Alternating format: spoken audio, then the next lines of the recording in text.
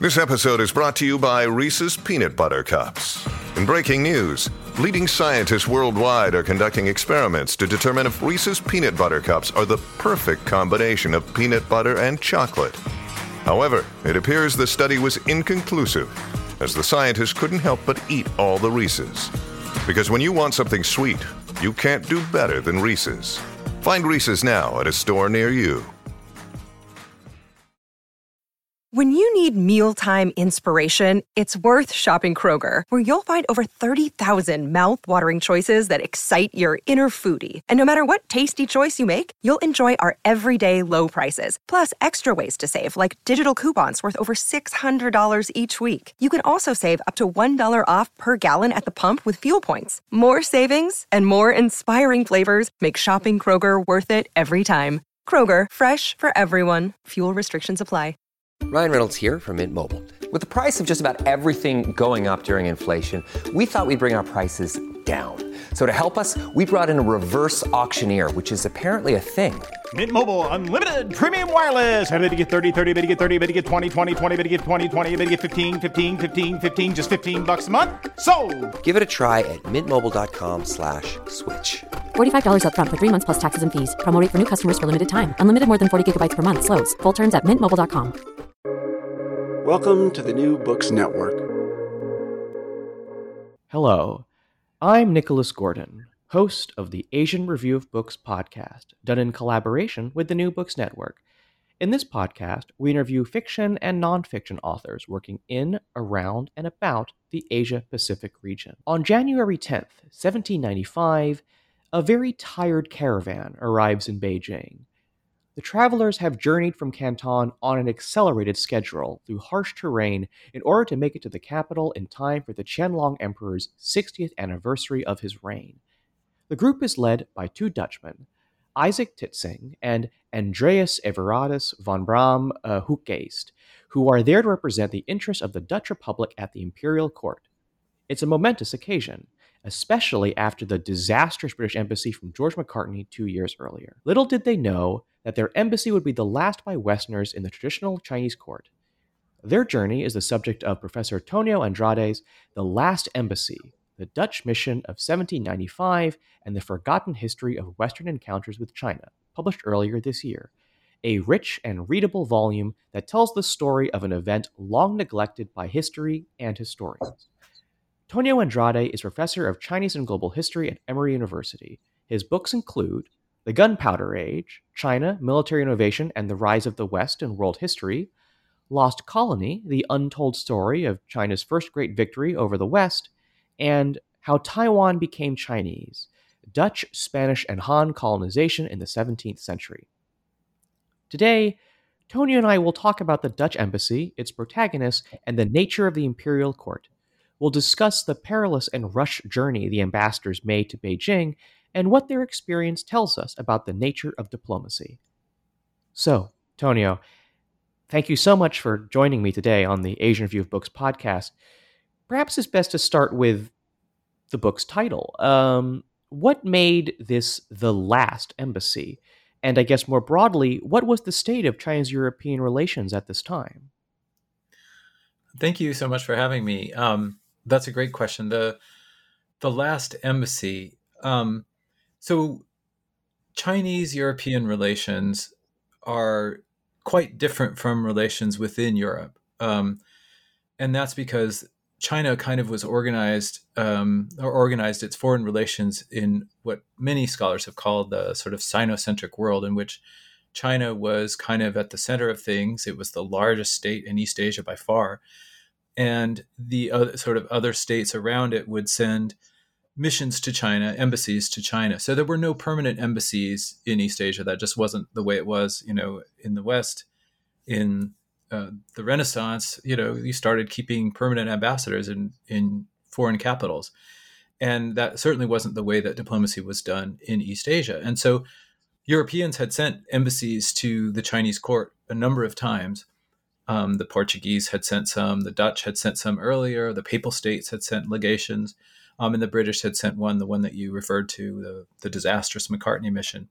But these were sort of rare events. And so they were typically carried out in the traditional Chinese way. So bowing to the emperor, presenting presents, and things like that. It was kind of a different conception of what diplomacy was. Whereas in the West, it's not like Westerners weren't interested in all kinds of ceremonies and bowing and things like that. That kind of ceremonial and ritual was very important in the West. But in China, that was sort of the whole point of the embassy, right? Was to organize the world through ritual.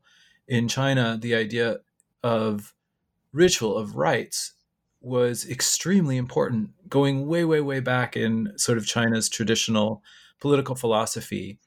The idea that proper organized interactions between human beings following li, right, the courtesy, you could say, or ritual, that was the way that society was ordered. So, in Confucianism, the son kind of has ritual propriety vis-a-vis the father, the wife to the husband, the subject to the ruler, etc., right? Well, just in the exact same way, the idea was that states should be organized the same way, with China kind of as the big brother or the father, because it was by far the largest country, and the others kind of, so the idea is that order on earth is organized and supported by li, by courtesy. So that's kind of a bigger answer that gives you the context. So European and Chinese diplomatic traditions were quite different. And in the modern period, that became a significant problem, especially for the British, which is one reason the British embassy went so badly. And so this Dutch embassy of 1795 was the last European embassy to be conducted within the traditional imperial system. And the next embassy that was from Europe, from Western Europe, that was received in the imperial court wasn't received until after the Opium Wars. And by then things were very, very different. The British tried sending another embassy in 1816, but that one they couldn't even agree on protocols. And so anyway, that's why we call this the last embassy. Maybe we could get into a bit about the British embassy, the embassy by George Macartney in 1793. Just briefly, kind of what happens during that visit, and why does it go so badly? So this British mission is very important. Like if you take a Chinese history course or read a book on modern China, like a textbook on modern China, the Macartney mission is sort of considered a seminal event. And basically, so Lord George Macartney went to China in 1792 to try to open up relations between the British Empire and the Qing dynasty. And the idea was, what he really wanted was to show the Qing how great the British were, basically, right? And the British kind of talked about this. Some of the verbiage they use is the British are the great imperialists of the sea, and the Chinese emperor is a great empire on land, and we want to bring them together. So he had very grand ideas, and he was sent by the British Crown to do this. But he also had very firm ideas about how the interaction should take place. And so people have said that this mission failed because he refused to do the proper bows, the kowtow to the emperor, because he felt that, Britain should not bow down in front of a foreign emperor, that Britain was proud, right? And so people have said that that's why it failed. But in fact, that's not really why it failed. The Qing were quite flexible. They allowed Macartney to go on one knee as he would to his own sovereign. The real reason it failed is because the British had all kinds of demands. They wanted bases on Chinese soil on the coast. They wanted a permanent ambassador at Beijing. They wanted to open up other ports besides the official one to British trade and things like that. And they were quite pushy about it. And the Qing were very aware that the British were kind of an assertive, shall we say, an assertive power. And they were nervous. It was kind of a geopolitical decision. They they didn't really trust the British, and they wanted them out of there. So let's move on to talk about the Dutch. So I guess kind of what's the state of Holland and the Dutch East India Company, which I think, according to your book, is falling on some hard times at this point in history. And could you also tell us a bit about the you could call them the two protagonists of the Dutch embassy, Tit Singh and Van Braam, and who were they and what were they like? Yeah, they are fascinating people. So I'll start with the Dutch and the Dutch East India Company. So the Dutch East India Company was the great kind of maritime power of the 17th century. The Dutch had their golden age in the 17th century. And so basically after the Dutch Republic was created in 1588 or so, the Dutch began to do foreign trade, and the Dutch East India Company was set up in 1602 and soon became just this massive presence, connecting Asia, maritime Asia and Europe, Western Europe, for the first time in a really major way. Now, the Portuguese and the Spanish had been there first, but the Dutch created sort of a new level of interconnections. And so the Dutch East India Company had this great heyday in which it outcompeted the British by far. I mean, the English East India Company was basically just a shadow of what the Dutch East India Company was. But that started to change in the 18th century when the British East India Company began to rise and the Dutch East India Company began to fall on harder times, especially towards the end of the 18th century.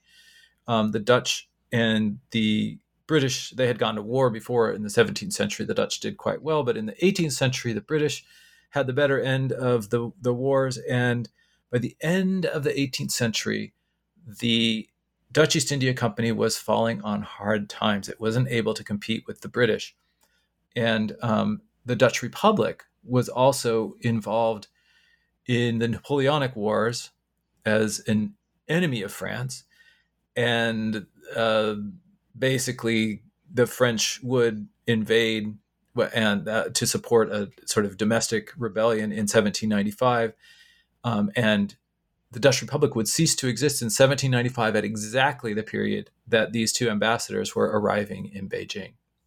So what about the two individuals that kind of lead this embassy, Tit Singh and Van Braam?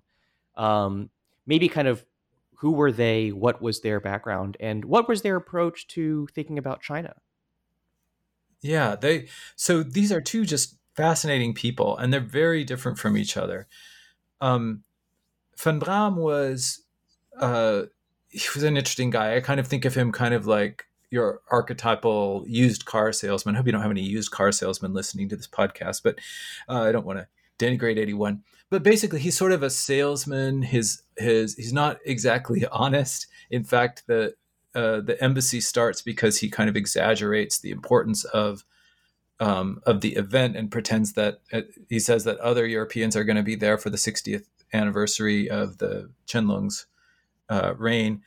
And that turns out not to be the case. Something that he actually knew when he told them. So he's a kind of bigger than life guy. He's very, very kind of persuasive and probably not entirely honest. But what's interesting about him is he loved China. Now, Europeans had a sort of romance with China, had a great interest in China in the 1700s. So people like Voltaire wrote very favorably about China, and many other people too in America. Benjamin Franklin was interested in China. And so in this kind of cinephilia, like this love of things Chinese, had started to die down by the end of the 18th century to be replaced with sort of what you could call a sort of more realistic or more critical look at China. But Van Braam wasn't part of that movement. You can think of him in a way as one of the last sort of Enlightenment Sinophiles. He loved China, and he talked about it for the most part, very positively. He had lived in China. He went to China as a young man when working for the Dutch East India Company, and he worked in the Guangzhou or Canton sort of factory of the Dutch East India Company. And we say factory, but as your listeners probably know, factory isn't what this was. It was basically a trading lodge that was based in Canton, city of Canton, modern day Guangzhou. And there he became quite rich. He learned about the China trade. He went back to the Netherlands and started a number of unsuccessful ventures, and eventually ended up back in Guangzhou around 1790, where he began to create a huge collection of Chinese art and artifacts and books and things like that, maps, spending huge amounts of money and hiring artists to paint things that he himself wasn't able to go see. So he kind of had this idea of making a great collection of China. He planned to retire, and it seems like he was planning to, make himself into a great expert on China. But he's very positive about China, and so he's really the one who started the embassy. I mean, actually, you could say not he, but he helped bring it along. The Qianlong Emperor himself had decided he didn't want a massive celebration for his 60th reign year. Now, 60th reign year, like this is an important event simply because 60 years is a complete cycle in the Chinese calendar, right? The Qianlong Emperor originally was going to have big festivities as his subjects had wanted, but he began to become worried that maybe it would be too sort of arrogant for him to do it. So he decided not to do it, but not everyone got the memo in time. And the southern viceroy of the two Guangs, Guangdong and Guangxi provinces, right? This is a very important man. His name was Chang Nin. So basically, you can think of him as like a king in Europe. Like he ruled more people than lived in England at the time, for example, by far. But he decided he wanted to send embassies to congratulate the Qianlong Emperor as part of this traditional kind of Sinocentric diplomatic structure, right?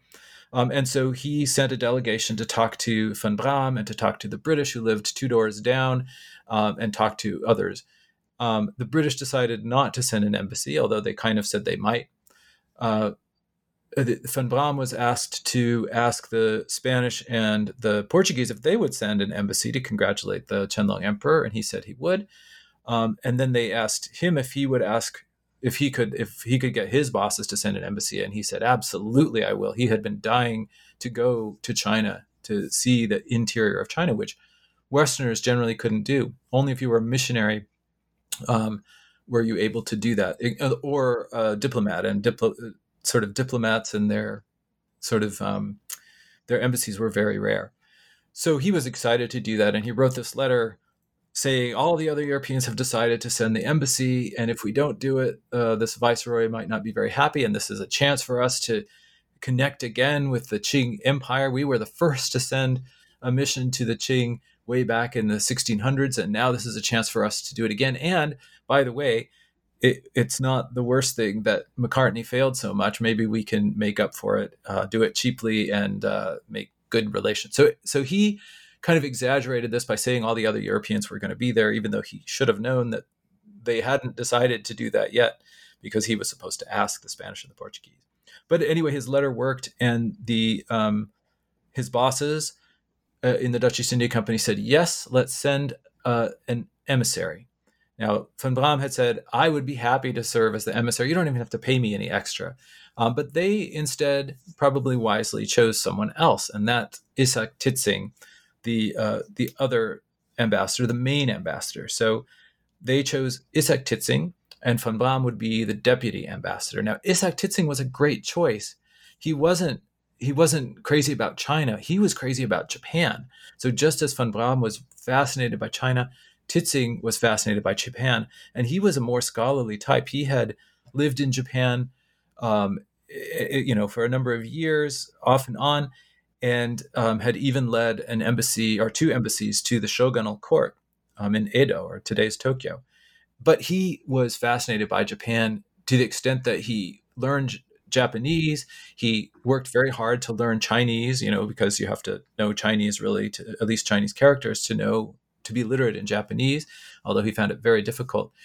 But he was a very good person to choose, because he not only had this diplomatic experience, but he also really understood how East Asia worked. I mean, much, much better than most other people or Westerners in the world at that time. It's certainly better than any of the British did at that time. So now we're finally getting to their journey to Beijing and the actual journey of the embassy, which sounds, from reading your book, to be, even calling it grueling sounds like an understatement. It was very hard, very accelerated through the poorer parts of China. I guess what made this journey so difficult for the Dutch embassy? Yeah, that's one of the sort of really interesting things about this embassy. So, I mean, this embassy is important, not just because it was the last embassy, not just because it gives us another perspective on the Chinese court, but also because the documents and the sources are just really fascinating, partly because their journey took them on an unusual route to Beijing. So embassies going to Beijing from the Southern Oceans region, and that would include many parts of Southeast Asia as well, right? And because the Chinese held relationships with all sorts of people around the world, they would typically call in Guangzhou City, Canton City, and then, once their emissary had been accepted and sort of all the documents were checked out and the gifts were checked out and all that, they would proceed upriver along the North River, or the Pearl River, as we say often in English. They would proceed by river, cross over land into Jiangxi province from sort of northern Guangdong province, and then go on a river again. They would go along rivers all the way to the great port of Nanchang, a river port of Nanchang, which then you would have to go on land a little bit there, or you'd have to switch to different boats, let's say, and then typically you would go along another river or go along a lake until you reach the Grand Canal, and then you would go along the Grand Canal through the richest, most famous parts of China, the lower Yangtze region, cities like Hangzhou, Yangzhou, Suzhou, right? These famous cities that were so wealthy and so beautiful and famous. And then you would go almost all the way by boat to Beijing. So that was a very nice way to go. It was, the Chinese knew how to travel by boat, and riverine transport. And this is one of the things, as I was working on this book, I just became so fascinated with the Chinese transport system in the 18th century, very different from European transport system. Europeans used a lot of sort of draft animals and were on land a lot. Not that European rivers weren't important, but the Chinese river system and the canal system was just incredible. The way that it connected all parts of China. So almost all the way from Canton, in the far south, close to 2,000 miles away from Beijing, all the way to Beijing, you could travel pretty much all of that by boat. But it took a long time. It was very comfortable, but it took a long time. Now, the Dutch embassy, the Qianlong Emperor was very excited to see the Dutch. His grandfather had hosted the Dutch, and he wanted to do the same thing. His grandfather had also reigned for a full cycle, right? So he was very close to his grandfather, like the Qianlong the Kangxi Emperor. He really saw a lot of affinities with him, and loved him. Before he died long ago by this point, of course. And so I think he was very excited to see the Dutch. He was very excited to see the Dutch. And he wanted them there in time for the 60th year anniversary, which would also take place in the Winter Festival, right? But the problem is that the Winter Festival would be held, basically the Chinese New Year, the actual turn of Chinese New Year would be the 21st of January, 1795 in the Western calendar. But the Dutch really weren't ready to travel until the end of November 1794, and you can see that only gives them less than 2 months, because they needed to be in Beijing well before the actual turn of the New Year, because the New Year celebration begins before, right? So it didn't give them much time. So the emperor made it very clear that he wanted them to be there, and that meant they had to travel fast. And how fast they had to travel is pretty incredible. I have statistics in the book, and looking at how fast they went over land. Sometimes toward the end of the journey, they were covering 40 miles per day, which, I mean, in a car, that doesn't seem like much, but when each mile is walked or you're carried by porters, or you're on a mule or in a cart or something like that, it is very, very grueling. And in addition, this was happening. If they left in November, and they're walking into winter basically after they get off their boats in Nanchang City and they start heading due north. They're walking into the sort of northern Chinese winter, and anyone who's lived through a northern Chinese winter know that they can be very harsh. And so they were traveling during this. So that's why they weren't. They felt at times that they were treated quite badly. But I think that it's quite clear, as they realize in retrospect, that it was just really grueling for everyone. Porters. It took more than 1,000 porters to carry all the things, including heavy presents like mirrors and things like that, beautiful European mirrors and huge, very ornate, fancy clocks, which were, a clock in those days, you can think of it as like a fine, amazing supercomputer or something like that, right? This mechanism that was very delicate that had to be carried by porters. So porters died, horses died, and I think the Dutch, for the most part, they had a hard time, but they weren't the ones who suffered the most on that journey. So I do want to start getting into the history and to maybe some of the bigger picture questions, but I guess one more question about the embassy itself. The Dutch eventually reached Beijing, and how were they received by the imperial court? They were received with unprecedented warmth and access, especially if you compare it to what the British received. Now, the British, when George Macartney went there, at first they were received very warmly. They were feted and given banquets and things like that, and the emperor just became increasingly kind of frustrated as the British refused to kind of be polite as he saw it, and kept making these kind of ridiculous demands, like asking for colonies on their land and things like that.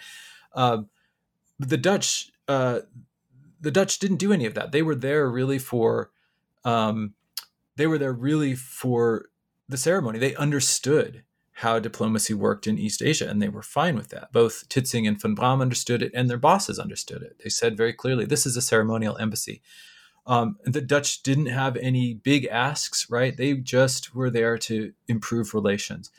And it worked. The Qianlong Emperor was delighted. And we know this because I have just one example. So there are more examples in the book of all the different places that they were allowed to tour and things like that. But for example, the Qianlong Emperor, he had a sort of ruling council called the Grand Council, right? And they were the sort of primary kind of decision-making body. I mean, it was an imperial system, but he had a lot of help from this Grand Council, right?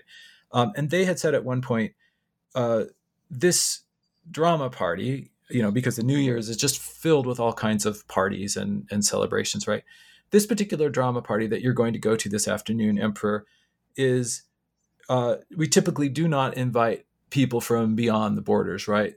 Yes, we can invite, the Mongols who are part of the emperor, the empire, etc. But not. We typically don't invite the Koreans, for example, because the Koreans were the closest kind of, I guess you could say, foreign relations, the foreigners in terms of their relations with the Qing court. They said, we don't invite them, so there's no precedent. We shouldn't be inviting the Dutch, so we recommend not doing that, basically. But the Dutch ended up being invited, and so did the Koreans, because the Qing like to be fair.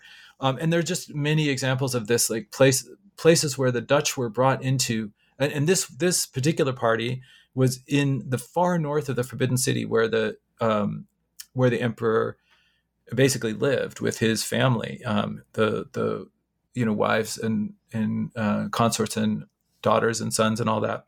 Not so many sons at this point, but anyway, they this is a part of the Forbidden City that really is forbidden for most people, and yet there the Dutch were invited to partake in this. And we see many other examples of this. Kind of, it seems that the emperor is making these exceptions again and again to he's just sort of delighted to have the Dutch there and to show them a good time, and I think show them off to the court as well.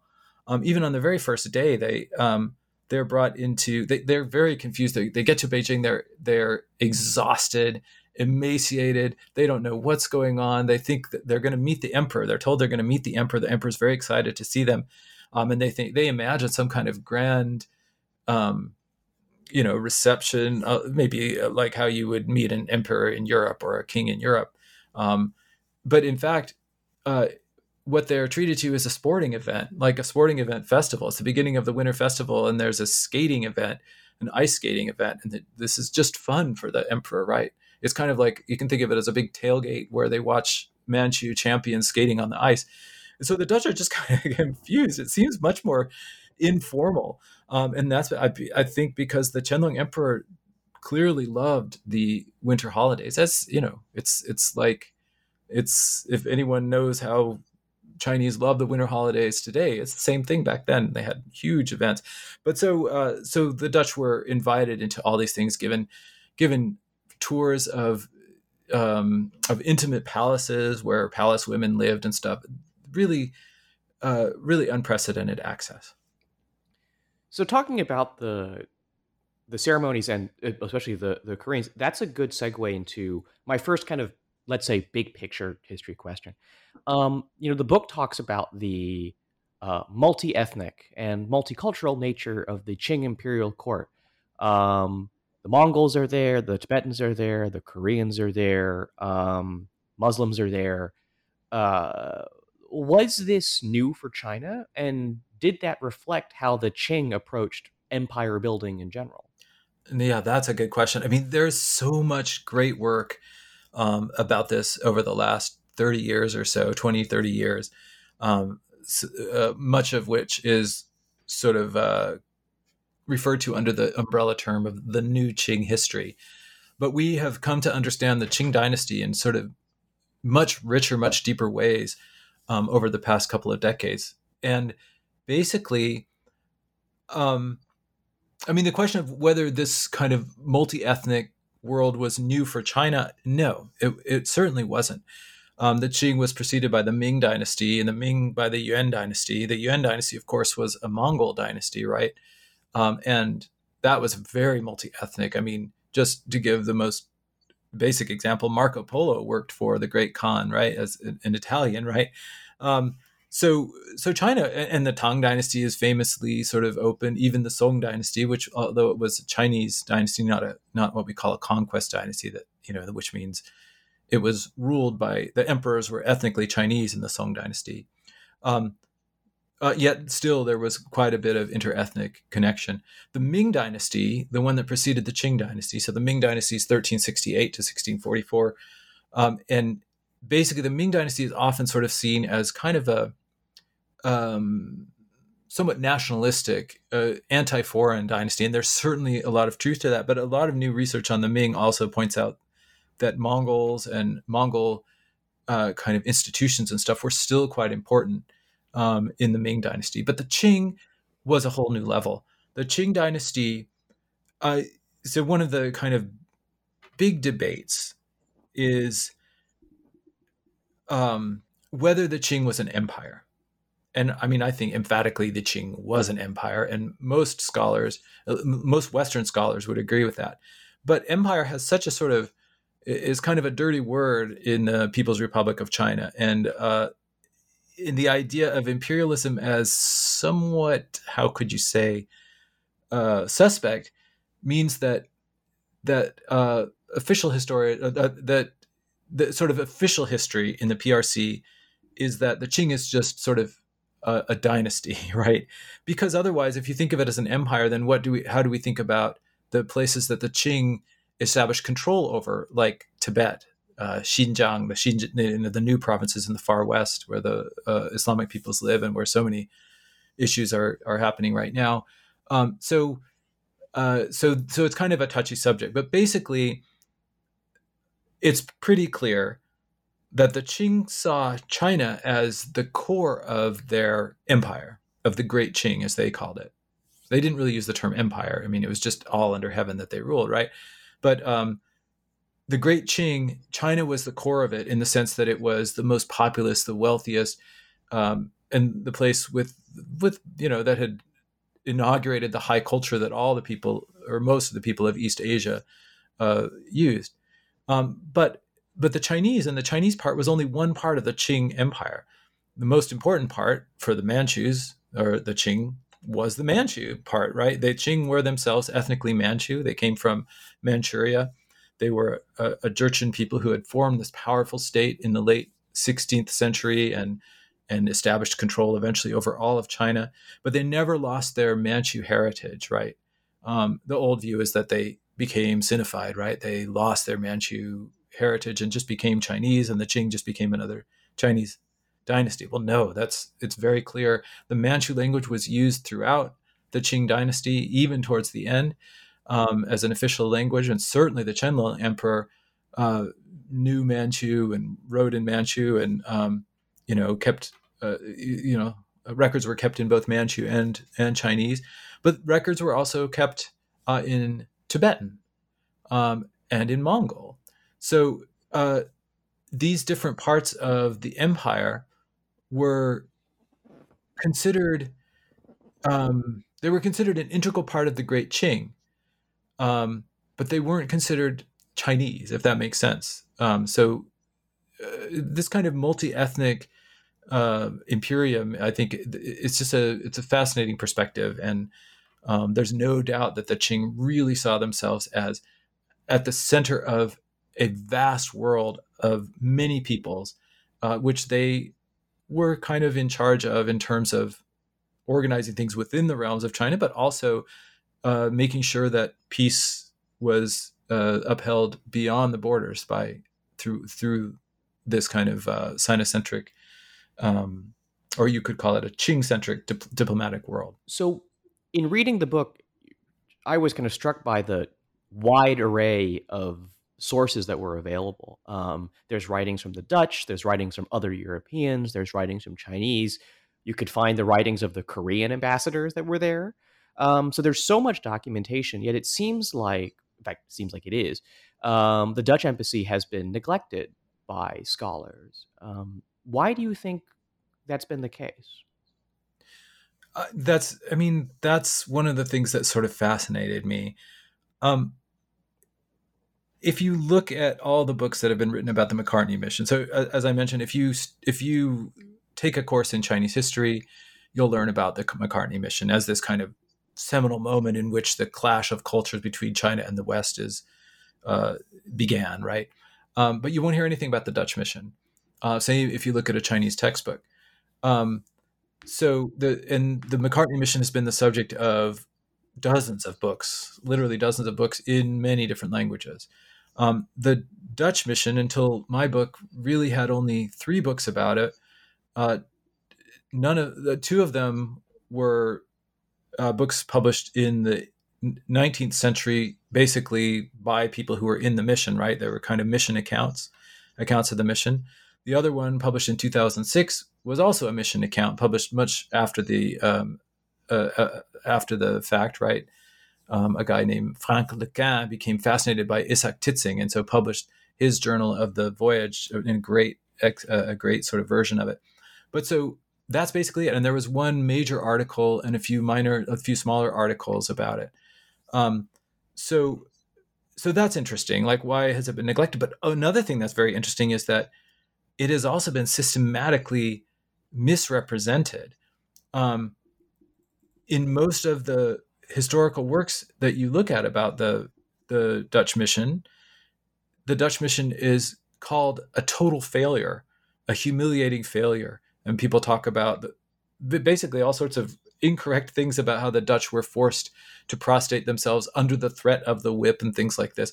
It's completely false. And yet that kind of discourse, that narrative got established in the historiography.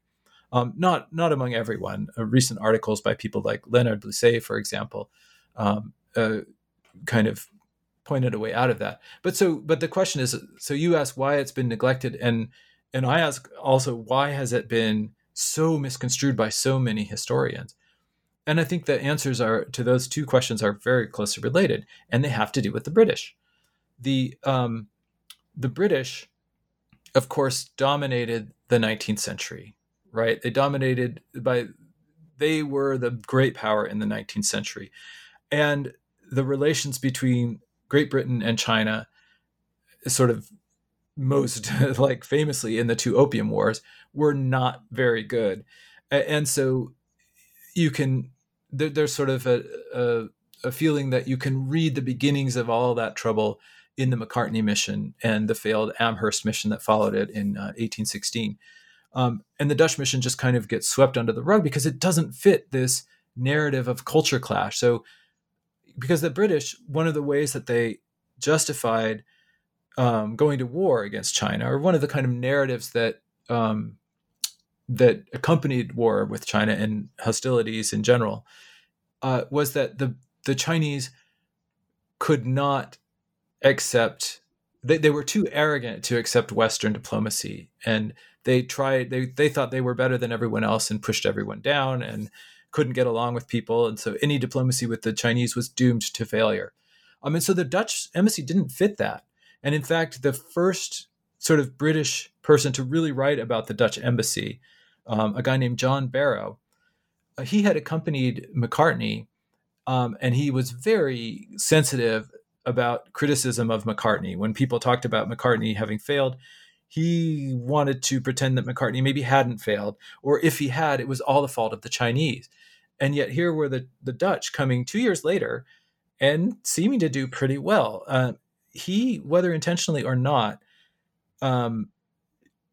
just focused on the journey to China, the journey to Beijing from Canton, took all the bad stuff in that, made it seem like the Chinese treated the Dutch horribly, and ignored all the other evidence. And his book was a bestseller, basically published in multiple editions in multiple languages. And so it kind of set the historiographical tone.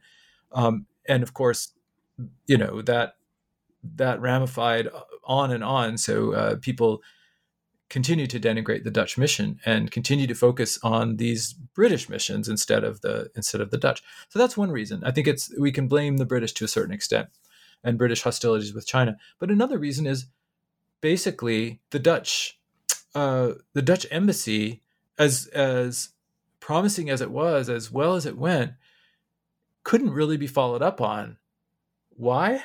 Because the Dutch Republic itself fell in 1795, even as the ambassadors were there in Beijing, right? And so the new regime was basically a French puppet state, right? It was part of the French, the revolutionary French state, and not part of the state, but like sort of under the French revolutionary state. And the Dutch basically didn't really recover until the mid-19th century or so. The Dutch East India Company, which represented the Dutch state, right, it did diplomacy and conducted war for the Dutch state, for the Dutch Republic, it was bankrupt by 1795 or so, and was basically went out of business at the end of 1799. So there was just no kind of institutional follow-up on the Dutch mission of 1794, 1795, because the two institutions that the ambassadors represented were gone. So one final question, I think, about the Dutch embassy, and maybe to bring forward its relevance to the present day, what do you think the experience of the Dutch embassy tells us about, or how should we think about diplomacy today with the experience of the Dutch embassy in mind? And that's really an interesting question. And it's something that I increasingly thought about, especially today, because, I mean, just as we're talking now, right? Xi Jinping gave his big speech yesterday on the 100th anniversary of the Communist Party. And, there's a lot of there's some signs that things are getting rocky between China and the West, especially between China and America. So I'm thinking a lot about this and about how we have good relations. And I do think that the last embassy gives us some clues. So the British were not good at diplomacy in East Asia. They were forceful. They didn't really. They thought that their own diplomatic ways were superior and were natural. They were generally not terribly curious, at least not to the extent that Tizing and von Braun were. Tizing and von Braun, on the other hand, really understood East Asia. They liked it. They studied it. And therefore, they were much more able to to navigate it. They bought into the precepts and they were really fascinated by it. Not that they were uncritical. They certainly were critical about China, about the Qing. They had plenty of things to say that, they weren't unreasonably cinephilic, right?